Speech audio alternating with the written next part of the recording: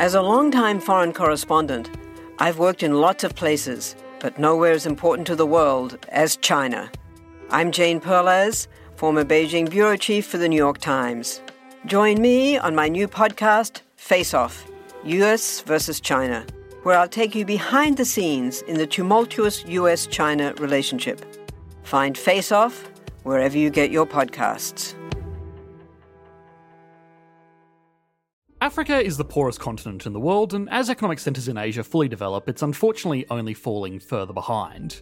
Today, the majority of people in the world living on less than $1 a day live in Africa, and the income gap between a large share of African nations and developed nations has grown to a factor of 40 or 50. Now, addressing an entire continent as a single economic case study is normally a silly endeavour. There are 54 countries in Africa, each with their own economic systems, governments, challenges, and opportunities. Asking sweeping questions about the economy of all of them at the same time would be like assuming that the USA and Ecuador had the same economic dynamics. But when it comes to poverty, this is a relatively universal problem across all of Africa. Yes, there are outliers like the Seychelles, Mauritius, and even Botswana, but most of their economic output is unstable at best and based on dubious tax systems. Even then, the nation with the highest GDP per capita on the continent would be lower middle income in Europe or North America. This makes the question of why is Africa poor even more important to answer. The fact that most countries across the continent are undeveloped led a team of economists from MIT to look for underlying reasons that go deeper than individual national issues to see if there are common barriers to economic development in Africa that are not present in other regions around the world. Finding and understanding these issues, if they exist, has the potential to guide economic policy and aid efforts to address the root of the problem rather than band-aiding over the symptoms. So, what were the foundational issues, if any, that the MIT researchers found when trying to answer this question? How can these issues be fixed? And finally, is there any reason for optimism on what is otherwise a fairly disheartening problem? Want to learn how you can make smarter decisions with your money? Well, I've got the podcast for you. I'm Sean Piles, and I host NerdWallet's Smart Money Podcast. On our show, we help listeners like you make the most of your finances. I sit down with NerdWallet's team of nerds, personal finance experts in credit cards, banking, investing, and more. We answer your real-world money questions and break down the latest personal finance news. The nerds will give you the clarity you need by cutting through the clutter and misinformation in today's world of personal finance. We don't promote get-rich-quick schemes or hype unrealistic side hustles. Instead, we offer practical knowledge that you can apply in your everyday life. You'll learn about strategies to help you build your wealth, invest wisely, shop for financial products, and plan for major life events. And you'll walk away with the confidence you need to ensure that your money is always working as hard as you are. So turn to the nerds to answer your real-world money questions and get insights that can help you make the smartest financial decisions for your life. Listen to NerdWallet's Smart Money Podcast wherever you get your podcasts. A lot happens every day. Cut through some of the noise by listening to What's New with Wired, a podcast that provides in-depth coverage on technology and culture. With new episodes released every weekday, you can catch up on all the major events you missed. From AI developments to business updates to new scientific theories, it helps you make sense of what's happening in the world. Plus, each episode is usually pretty short. You can easily squeeze it in on your way to work or during a lunch break. So stay updated with the award-winning journalism from Wired. Listen to What's New with Wired wherever you get your podcasts. That's What's New with Wired wherever you get your podcasts. Economic success tends to lead to more economic success, and economic challenges unfortunately do the same. Today, countries across Africa deal with a combination of problems that the world is perhaps overly familiar with. Political instability, corruption, and the destruction of capital makes it riskier for industries to get established on the continent, which means that people don't have access to economically valuable opportunities, which causes impoverished populations, which causes even more political instability. There are modern problems on top of this as well. As the world has opened up to international trade and workers, it's become harder for African industries to compete and easier for talented African workers to leave to find better opportunities in richer countries. These issues are well documented and well understood, but they are symptoms of other underlying problems. So why has Africa so universally continued to struggle with this vicious cycle where countries in every other continent around the world haven't had the same issues or have been able to address them? A good start would be geography. Almost like a real-time strategy game, where countries exist on a map does have an impact on their early game development. Land is one of the factors of production alongside labour and capital, but in a way it's almost the foundational factor of production because even in the earliest civilizations spanning back thousands of years, good land could support more people. The more people that were supported by the land, the more they could specialise in technical areas of a society outside of just hunting, gathering, or farming for food to survive.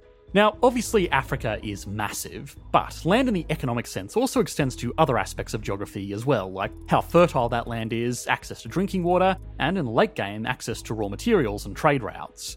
Anytime economists look at the poverty experienced in Africa, they almost without fail mention the abundance of natural resources that exists across the continent. From precious metals, fossil fuels, diamonds, and even rare earths that have become vital to the electrification of the global economy. The trillions of dollars buried in the continent's soil makes the poverty all the more heartbreaking, because while the land is so abundant in this respect, that same land has worked against the people that inhabit it for thousands of years, and have put them in a position where today, when those resources are at their most valuable, they are ill-equipped to take advantage of them. The most obvious place to start is simply how isolated most of the continent has been.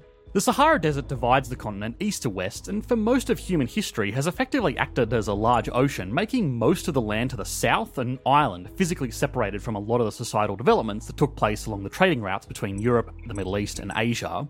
Even today, the countries in northern Africa along the Mediterranean are more integrated into global affairs and are generally more developed than countries in the south and centre of the continent. The Sahara Desert is such an economically significant geographic feature that economists will often look at northern Africa and sub-Saharan Africa as two completely separate entities. Both have their problems, but sub-Saharan Africa's tends to be long-standing. Being isolated from even early global trade and the spread of ideas and technology put the south of the continent behind their northern neighbours, and it would also later open them up to exploitation from technologically superior regions that would establish connections to the continent in ways that were not mutually beneficial, to put it mildly. Beyond that, the land itself is not particularly fertile. Making the transition to productive agriculture is one of the most significant things humanity has ever done, but it was obviously easier to take that step where the land was more naturally fertile. The Sahara Desert clearly isn't ideal for farming, but even the most seemingly fertile lands in the centre of the continent have poor soil quality that is prone to rapid erosion unless it's carefully managed by even the most advanced modern farming techniques. An ancient civilization would have found it very hard to develop agriculture given these factors, and there was also no real incentive to. In lush areas where agriculture would have been possible, it was just easier to forage or hunt for food, rather than invest the effort into developing farms. Sub-Saharan Africa is also an environment that is very inhospitable to structured development. The most fertile areas are rife with tropical diseases, insects, and wildlife that generally favour human groups that remain spread out and mobile. Anthropologists compare this with theories they have around other early developments that revolve around something they call the trap of sedentism. This is where human groups would find an area so lush with life and abundant in resources that were important to early humans, like fresh water, wood, and the lack of predators, that they would just become sedentary in that area for generations until they depleted everything they could hunt or gather. At that point, agriculture becomes the only option if the group has lost their nomadic ways. These Gardens of Eden, as anthropologists call it, didn't really exist in Africa, so people had to stay in smaller groups, and they had to keep moving. Today, this has resulted in a continent that has many different ethnic groups that speak hundreds of languages and have very different cultural norms. Even though the continent is divided amongst a lot of different countries, those countries themselves are often individually divided between many different groups. The large number of haphazardly drawn borders also causes other economic problems too. Yes, this is in large part still thanks to the shadow left by colonialism, but we still need to get to that. As it relates to just using the land as a factor of production for economic development, this dense cobweb of borders also means that many countries are cut off from the outside world because they don't have access to oceans for international trade. Transport infrastructure for trade is very minimal, and what does exist is either far from fully developed or are leftover rail tracks from colonial empires that are falling into disrepair and were only set up in the first place with the intention of exploiting resources rather than building an independent economy. The connections between countries are often at best dirt roads, and even those that are lucky enough to be directly on the ocean for a chance at getting involved in global trade still have other major geographic barriers. Most of the African coast, especially in the west, is raised and completely impractical to develop major shipping ports around. So before humans even existed, Africa was far from an ideal spawn location for mid to late game economic development. These challenges also influence the other factors of production, including one that we rarely mention on this channel.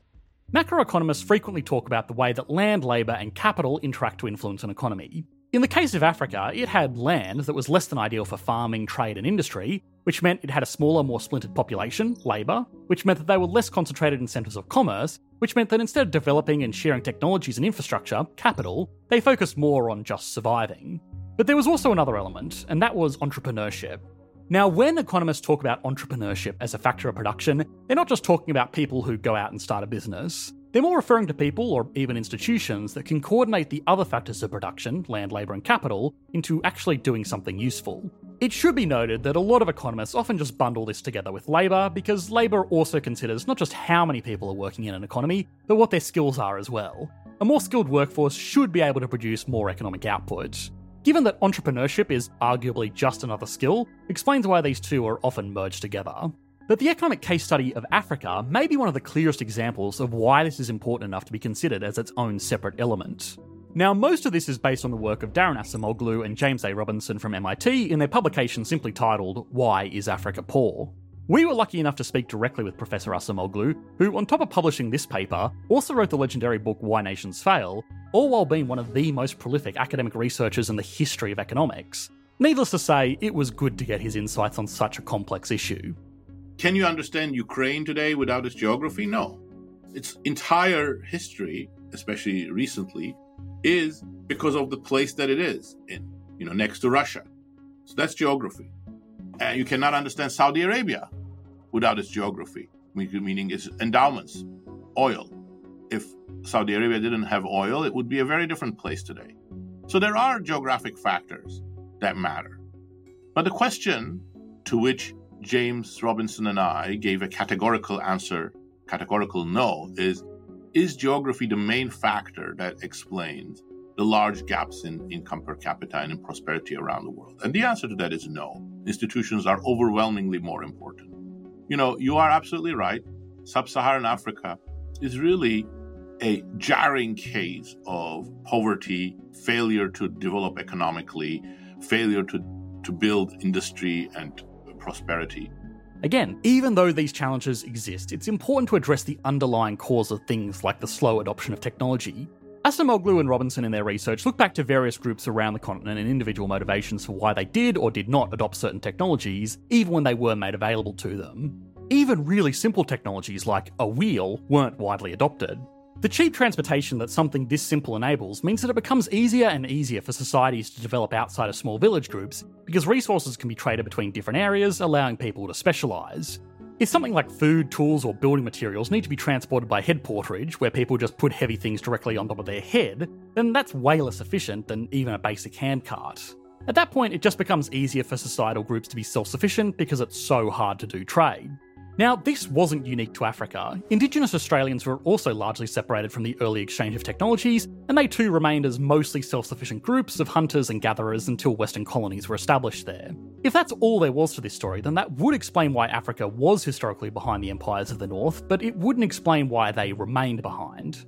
What Acemoglu and Robinson found interesting was that even after wheels became common knowledge on the continent, the studied groups still preferred to do things by hand, and there was no clear reason why, until they looked at the institutions ruling over these areas.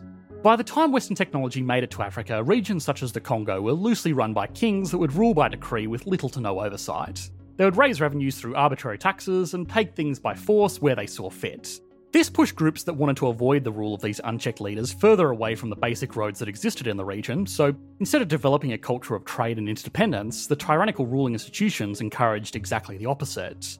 Fractured, self-sufficient groups have carried through to the modern day, where even within the many borders of Africa, there are often dozens of different cultural groups within a country vying for political representation and power.